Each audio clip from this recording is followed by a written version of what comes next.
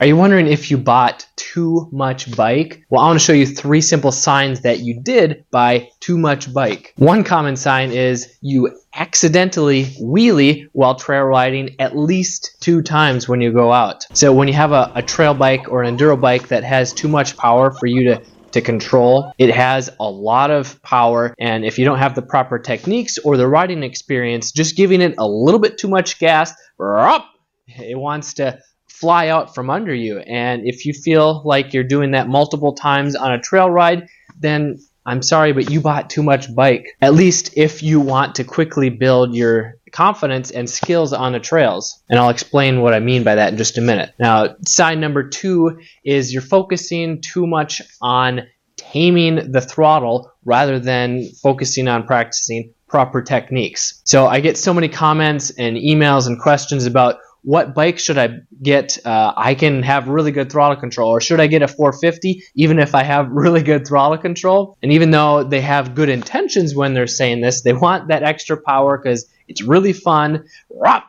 and you're doing a wheelie. But if you really want to quickly build your skills to confidently ride basic trails, single track trails with your family and friends, when your mental strength is focusing too much on trying to tame the power, so trying not to wheelie, trying to loop out, trying to keep the bike under control, you can't focus the rest of your body on the proper techniques of clutch control, body position, where to position your feet, how to anticipate what the bike is doing, proper balance. There's just so much mental strength that you need.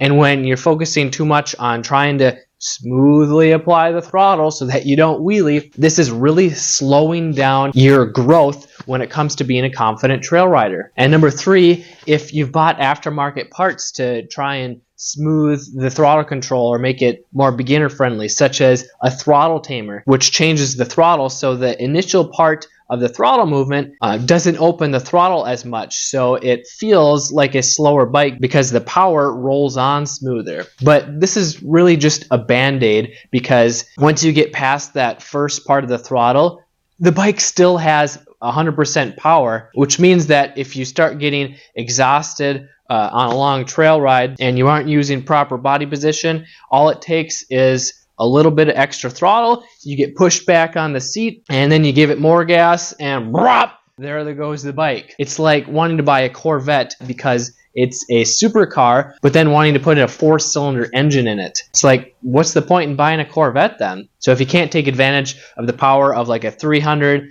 or a 450 enduro bike, which 99.9% of us can't, then there's really no reason to buy that much bike, especially if you're a beginner. And when you start on a dirt bike that has less power, a trail bike such as like the Honda CRF 250F or like the Kawasaki KLX 230R, if you're like 5'6" to 6 foot, that's more than enough power to have fun on the trails. And then, since it's easier to ride because the power is smoother, there's less power, you're able to focus on the fundamental techniques which give you more control, and you'll be able to ride 5 to 10 times longer because you're not getting exhausted from your arms wanting to rip out of their sockets from 60 horsepower. And if you already started on one of these powerful enduro bikes, I'm sorry that you started or are riding this bike, because it's probably one of the biggest factors that are holding you back to becoming a confident trail rider faster. But it is still possible to build your confidence. It just takes a lot longer because you can't focus on building the proper techniques. But if you want to build your confidence a lot faster and are open to buying a more affordable and different trail bike, and I want to show you the best beginner-friendly dirt bikes to start out on that are less than $2,000. I got a video right here to show you those bikes. I'm Kelly Fager from Motocross Hideout. Learn more, ride more.